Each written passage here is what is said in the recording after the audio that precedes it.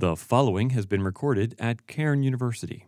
Any reproduction of this recording without the express permission of the university is prohibited.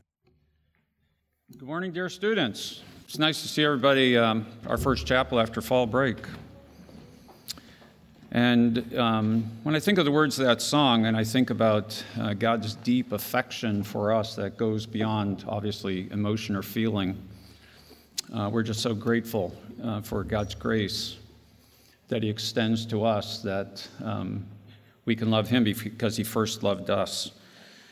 And this morning, I want to think about it from our perspective to Him, of our affection, our deep affection for Him, and what that might mean in we can love Him because He first loved us. The love the affection that goes beyond feeling and emotion. And so this morning, I'd like to, before Dr. Williams speaks, I'd like to pray a prayer that comes written by Danish philosopher Søren Kierkegaard. In his book called Purity of Heart is to will one thing. And the one thing that he's talking about, when he's talking about purity of heart, he isn't necessarily talking about a moral purity or something to that effect, but when he talks about this purity of heart, he really means the single-mindedness of heart. The single-mindedness of our hearts in willing what God wills. And so when we listen to Dr. Williams bring the word this morning as to what God wills, I would pray that each one of us always does examine our hearts in terms of that we would be called to that single-mindedness of heart that goes beyond feeling, that goes beyond emotion. So let's pray together. Father in heaven, who are we without you?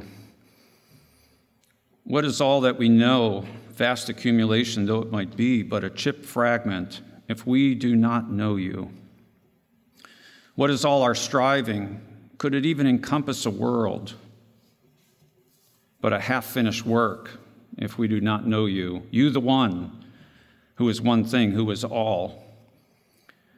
So may you give to our intellect wisdom to comprehend that one thing, to the heart, sincerity to receive this understanding, to the will, purity that wills only one thing. In prosperity, may you grant perseverance to will one thing. Amid the so many distractions of life, collectedness to will one thing. In suffering, patience to will one thing. O Lord, you who give both the beginning and the completion, may you early at the dawn of the day give to the young person the resolution to will one thing. As the day wanes, may you give to the old person a renewed remembrance of their first resolution, that the first may be like the last like the first, in possession of a life that has willed only one thing.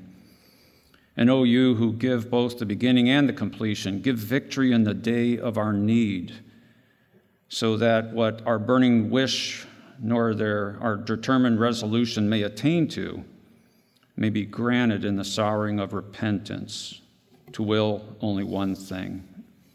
And we ask this in Jesus' name. Amen.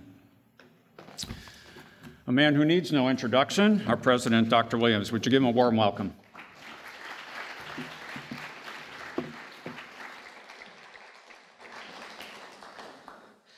Well, good morning. It's good to be with you this morning, and good to have you back from break, and want to again just express to you what I've been expressing to you all along, is how appreciative we are of how you as students are handling this year. For those of you that are in the room, for those that are joining via live stream, we really do appreciate you. We thank the Lord for you, and we trust and pray that you had a good and refreshing break and have come back ready to go. I want to jump in this morning to continue the series that I've outlined for the year on taking one another seriously. We started with that look in the New Testament, Paul's exhortation that we would have the mind of Christ. That is, that we would consider others more important than ourselves, that we would look not only to our own interests, but to the interests of others.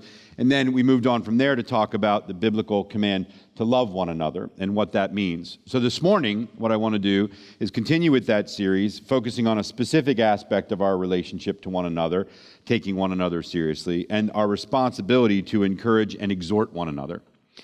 Now, that command, that exhortation to exhort and encourage one another is an important one. It's a command in Scripture. It's an outworking of our Christian faith, but it is inextricably tied to what we've been talking about so far. It's tied to our love for one another, and it's tied to our otherness, our looking after the interests of others and the significance of others.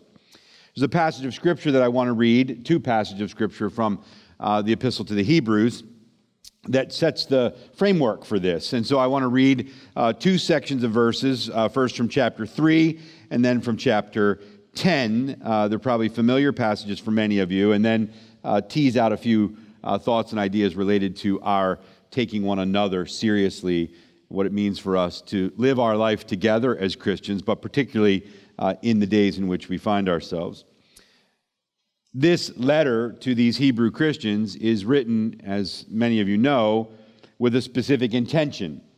These Christians had come to faith in Jesus Christ out of Judaism and were tempted to return to both the sacrificial system and the culture of Judaism, that it had become too hard and too difficult to live out the Christian faith, and the temptation was to return to something else, to veer off track, as it were, from the gospel of grace, and to return to Judaism, to try to hold on to being a Christian and a follower of Jesus, but continue in their Judaism, return to their Judaism, be re-embraced by their family, their friends, their culture. It was getting difficult to live the Christian life in the world that they found themselves in. And so this letter is full of warnings and exhortations about not drifting, about not turning, about not giving up your faith in Jesus Christ and returning to the ways of the law. And so this writer, under the inspiration of the Holy Spirit, writes some very pointed things about the Christian relationship to one another in the midst of all of that. And those are the passages that I want to focus on today, particularly related to this idea of encouragement and exhortation. Hebrews chapter 3, beginning at verse 12, says this: "Take care, brothers, lest there be in any of you an evil, unbelieving heart, leading you to fall away from the living God. But exhort one another every day, as long as it is called today, that none of you may be hardened by the deceitfulness of sin. For we've come to share in Christ, if indeed we hold our original confidence firm to the end." And then in chapter 10, beginning at verse 23, as the writer moves to the end of the letter, "Let us hold fast the confession of our hope without wavering, for he who promised is faithful. And let us consider how to stir one another up to love and good works, not neglecting to meet together, as is the habit of some, but encouraging one another, and all the more as you see the day drawing near." In both of these passages, there's this clear idea that we have a responsibility to one another. As Christians, as followers of Jesus, we have a responsibility to one another, to care for one another in the faith, to encourage and to exhort one another, to stir one another up to love and good deeds.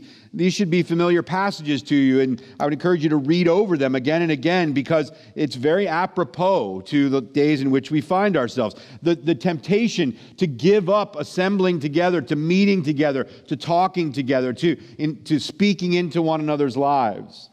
As we're forced to this more remote way of life, this is a very powerful exhortation. Remember that we are one in Christ, and we need to care for one another. And so these two passages speak directly to this idea, and I want to tease a few thoughts out with regard to this aspect of the one another, to encourage and to exhort one another. You know, when I was coming up and being discipled as a young Christian, this was a very important aspect of what we talked about. We would talk a lot about encouraging one another. I remember living and working at the camp where I was, we would have encouragement days, which meant everybody was supposed to be nice to one another on those days. And then we had exhortation days where you wanted to stay in your room because you knew someone was coming to confront you, right?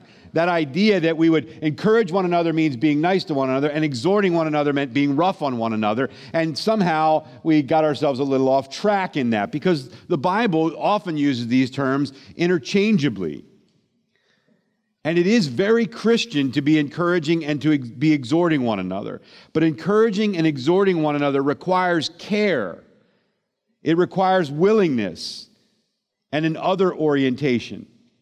Because if we don't have those things, if we're not acting out of Christian love, if we're not doing it because we care for one another, if we're not willing to do it in the way that the Bible teaches us to do it, if we're thinking not about the other when we do it, then we find ourselves very quickly off track. And to be perfectly honest, not just off track in terms of we're not doing as well as we could. I would make the argument that we're actually doing damage. That when we are encouraging and exhorting one another in the wrong way, failing to do it at all, or doing it in the wrong way, we're not just missing an opportunity, we're actually doing damage. Because if we're not building up Christians in the faith, we are actually engaged in tearing down. And so this is an absolutely essential part of our life together, to encourage and exhort one another.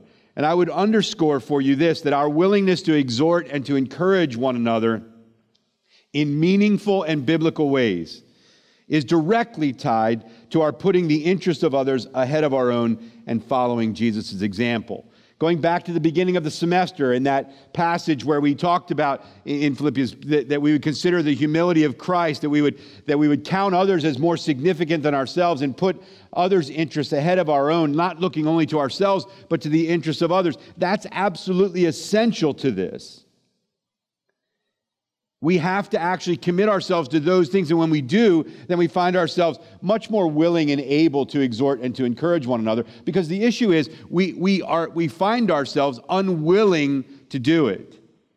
But the Bible teaches if we care for one another, if we love one another, if we understand our oneness, then we're following the example of Jesus Christ. We'll find ourselves willing to exhort and encourage one another in biblical ways that are meaningful. I would say not only is our willingness to exhort tied to that, but our motivation to exhort and encourage one another in meaningful and biblical ways should be our Christian love for one another. In the last message when I was with you and we talked about what it meant to love one another, to actually love one another in a Christian way, in the biblical sense of it. Well, that's the motivation for wanting to speak into one another's lives. It doesn't take a lot of love to tell someone how great they are. It takes a lot of love to be willing to sit and to be specific, to embolden someone, to increase their courage. And that's really what it comes down to, is understanding what the Bible means by these terms is very different than the culture's understanding of these terms.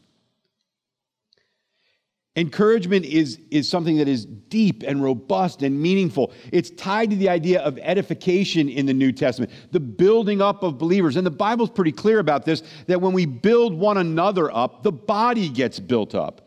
There's this idea that if I build you up and you're building me up and we're encouraging and edifying and exhorting one another, that the body gets strengthened. It's like the picture of, remember in the New Testament, this idea of building up as living stones into a temple for God. It's like laying bricks. It's one on top of two. You have two bricks, you put one over the seam, and every time that one goes on top of two, the wall gets stronger. And so what the Bible is suggesting here is that as we exhort one another and encourage one another and build one another up and spur one another on to love and good deeds and stir one another up in that way, the whole body gets stronger. When we look at the state of the church or our evangelical communities or problems that we're having, it's really an interesting thing to think about. Maybe when we see this breakdown, when we see this failure, it's because we're failing to build one another up, to strengthen one another. But I don't think that means we're not involved in what we think is encouragement, because I hear it all the time. And one of the things I would challenge you to think about is this, that encouragement isn't flattery or complimenting or patting someone on the back. It's speaking truth to and acting towards one another in ways that strengthen, build up, and produce courage, where the word comes from. It's not enough to flatter someone. That's not biblical encouragement. What the writer of Hebrews is doing is writing to a group of Christians who are being so tempted to give up their faith that what he means when he says encourage one another is this: don't you dare give up. You've come this far by the grace of God. Don't let your faith slip through your fingers now. He's not saying, "Ma, you smell nice today." That's not what he's talking about. He's not giving them platitudes or compliments or flattery. He's not saying, "Hey, you should encourage one another and tell one another, I really like your hair today," or "Ma, you read really well." That's not what he's saying. He's talking about something much more substantive. It's not just flattery or complimenting or patting someone on the back. It's not a spiritual high five. It's we're all in this together. Don't give up. Don't give up. Don't let your faith falter. Don't take it for granted. Don't dismiss it. Don't be apathetic in your spiritual life. That's what the writer of Hebrews is saying to these Christians. They're to be a part of one another's lives, that they're encouraging one another in meaningful ways. They're not just patting one another on the back. The funny thing about those encouragement days all those years ago was that it often digressed into that. That somehow someone thought, it's a nice, we used to do this thing I don't know that anybody does it anymore, but the camp would buy whole chickens because they're cheaper than chicken parts. So we would have a chicken processing day. The whole chickens would come in and we'd cut them into pieces. You cut the legs off, you cut the thighs off, you split the breasts, you save the backs for the stock, for soup later. And we would get in the kitchen, all of us, these young people, and we'd start breaking down these chickens. That's what we were doing, is breaking down chickens. And one day, on encouragement day, someone comes up to me and says, "Todd, you're really good with a knife." That's not really a spiritual compliment, right? That has all kinds of connotations, right? Great, I'm good with a knife. Let's not spread that around, right? It is a pacifist organization in the first. Let's not spread it around that Williams is good with a knife, right? The idea, though, is they thought that was encouraging. It is encouraging. Look, it made me feel good, but it's not the encouragement that the Bible's talking about. There's something more to this. Now, that other stuff is nice. It makes people feel good. It makes you feel good. But let's not allow that to replace biblical encouragement and exhortation. Let's not allow that to become the standard for building one another up. We need more than that. We need more than that. Well, why do we do this? Why do we exhort one another? Why do we encourage one another? Because we're one in Christ, and it strengthens the body, and we're commanded to do it. In 1 Thessalonians chapter 5, beginning at verse 9, it says this, "For God's not destined us to wrath, but to obtain salvation through our Lord Jesus Christ, who died for us so that whether we are awake or asleep, we might live with him. Therefore, in light of the gospel and what's been done for us in Jesus, therefore encourage one another and build one another up just as you are doing." From the very beginning, this is what the church does. From the very beginning, this is what Christians do. They edify one another. They encourage one another. They exhort one another. But I think we have a challenge because I do think that it's crept into our ranks in the church. The culture confuses encouragement with affirmation. But the goal of biblical encouragement is not to make people feel better. It's to strengthen them. It's to hearten them. This is Christian edification. It is not affirmation to make you feel better about yourself. It's actually with the goal that you would become stronger in your faith, that you would be holding firmer, that you would be growing and developing, that you would take courage. That's Christian edification. We shouldn't let it be confused with this idea of affirming that all I need to, you come and you say, I'm really having a hard time with it. That's okay. Everybody has a hard time with it. That might make you feel better, but the issue is, look, I understand you're having it's understandable why you'd be having a hard time with it. Now, what are we going to do next? Because if you're saying that this temptation is going to lead you to give up on your faith, then I have an obligation as a Christian brother to encourage you. That's not what we do as Christians. That's not what we do. The goal of encouragement is not just to make people feel better, but the goal of encouragement and exhortation isn't just to make us feel better either. It's not about earning points for being nice to others or getting out our frustrations on someone else. It's about the other. It's about wanting what is best for the other. Look, if you're in a relationship where all you're doing is exchanging platitudes with one another and flattering one another and exchanging compliments with one another and just trying to affirm one another where you are, what you're really doing is undermining what the Bible says is really possible when we actually speak to one another in truthful, loving ways that are about the other person becoming stronger, being strengthened in their faith, being encouraged in their discouragements and disappointments. It doesn't mean that we don't have empathy, but it means that we're not simply just trying to make you feel better. I think that in this way, what ends up happening is we move to something greater in our life together as Christians. And one of the things I think that happens to us is we get this idea of encouragement, and we do think about it that way, like, "Ma, you smell nice today," or "You always smell so good," or "You always you always dress so nicely," or you're always holding the door for someone else. That's great. That makes you feel better. That's a great sort of, what you really mean by it is keep up with it, right? I mean, when we were raising our kids, that's what we did. If they did something that we liked, we encouraged them. "That's really great. You should keep on doing that," with the hopes that they would keep on doing that. And that's fine. But there's something else here, that we sometimes fail to offer encouragement that's specific, that's developed, and that's biblical in its orientation. It's far easier and far faster to throw a few compliments at someone and hope they stick. But that's not a good substitute for real encouragement. Real encouragement requires something of you. Real exhortation requires something. It's not taking shots at someone. It actually requires you to invest in them, to be willing to speak into someone else's life. Again, when I was younger at the camp, there was this really intentional approach to discipleship, that if there was something in your life that needed attention, we were going to deal with it. And there was one person who had their sights set on me, and I would see this person coming from a distance, and I knew that if that person had a Bible in their hand, I was in trouble, right? Because they were coming with a verse and several exhortations for me, right?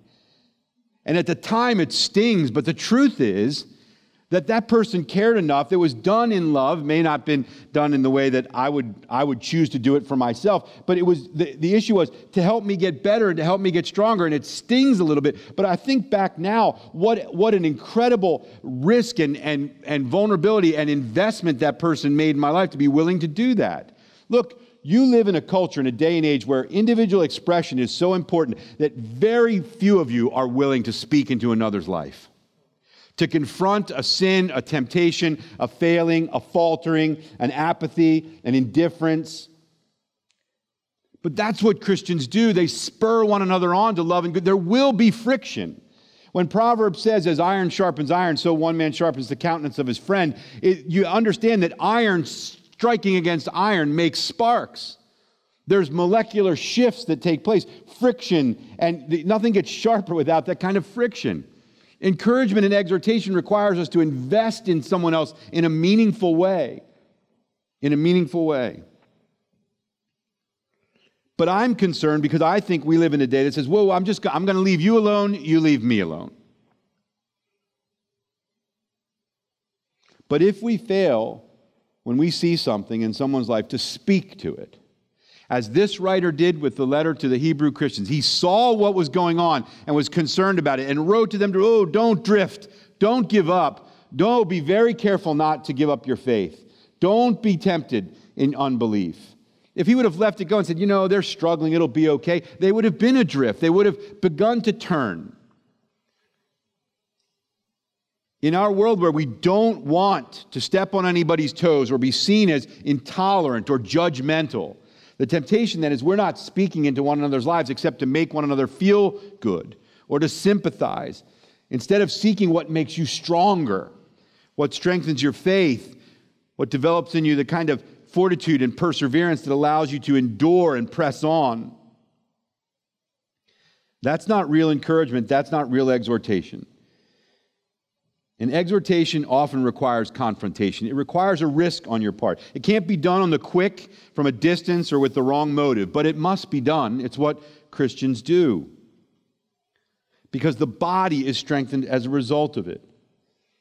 But it's interesting to me, when I read the New Testament, that the kinds of exhortations that take place, the kinds of encouragement that take place, it's always with the view that the primary exhortation and encouragement to one another is to hold the faith, to keep at it, to not lose heart or veer away. And we all need this. Listen, just for a moment, in honest reflection, ask yourself, do you know a brother or sister, a friend here at the university that is struggling with spiritual indifference and apathy? They're not taking the Lord seriously, the Word seriously, or their faith seriously. If you know somebody like that, you consider them a brother or sister in the Lord, then the primary exhortation and encouragement we offer is to speak to that. to lovingly come alongside. That's actually what the word means, parakaleo, to come alongside, to call alongside. It isn't done from a distance to get a pound of flesh or to pass some criticism or judgment along. It's actually with a view of what's in the best interest of someone else. You know, we live in a day that says if you really want to show love and encourage someone, you accept them right where they are. Actually, I love you too much to let you sit here in spiritual indifference and apathy. It's not what Christians do. We care about you too much to see you yield to temptation because, after all, how could we expect more from you? No.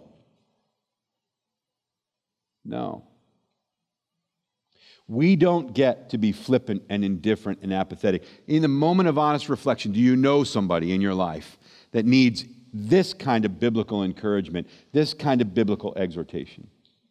Are you willing to do that? If you're sitting here knowing that you need that kind of biblical encouragement or exhortation, are you willing to make yourself available and open and accessible to that kind of care from a brother or sister in the Lord? See, taking one another seriously means just that. Taking one another seriously means taking our responsibility and our obligation to one another seriously. The Community Life Covenant at this institution references something, our covenantal obligation to one another. It's a biblical notion. We are one in Christ. We are obligated to one another. So whether we're talking about the sin of apathy and indifference, or the sin of being negative and critical and judgmental, or the sin of being prejudiced and racist, or the sin of being flippant about our faith and our morality, whatever it is, we have an obligation to speak into one another's lives. And when it's done in love, because you put the other interests ahead of your own, that you consider others more significant than yourself, then it isn't about spiritual pride and it isn't about payment.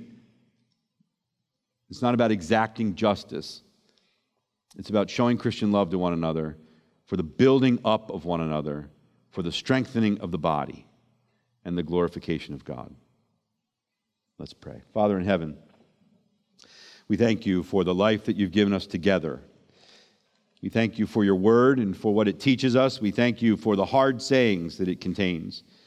We pray that your Spirit would be at work in our midst collectively and at work in us individually, to impress upon us our obligations to care for one another, to love one another, to speak into one another's lives. We pray, Father, that in the midst of all that is going on around us socially and culturally, you might keep us on the right path. We pray that with the temptations we are facing as a result of the health situation in America and the world, that you would give us grace and wisdom to push back against the temptation to isolate ourselves, to separate, to distance ourselves from one another. Also, Father, we pray that we would resist the temptation to put aside the deep and more meaningful things of life for the temporal and immediate, superficial things. Father, for the social and cultural tension that exists between us, we pray that you might give us the boldness and courage, willingness and the graciousness to speak into one another's lives, to confront wrong thinking and wrong judgments and wrong attitudes. But Father, above all, in a world where acceptance and affirmation are confused with encouragement, we pray that we might care for one another enough to care for the state of our eternal souls, to speak truth to one another, to encourage one another, to hold firm the faith, to not give up on our commitment to your Son, Jesus Christ, and to your holy word. Father, enable us, as brothers and sisters in the Lord, to exhort and to encourage and to build one another up, we pray. In the name of Christ, amen. Have a great day and a great week.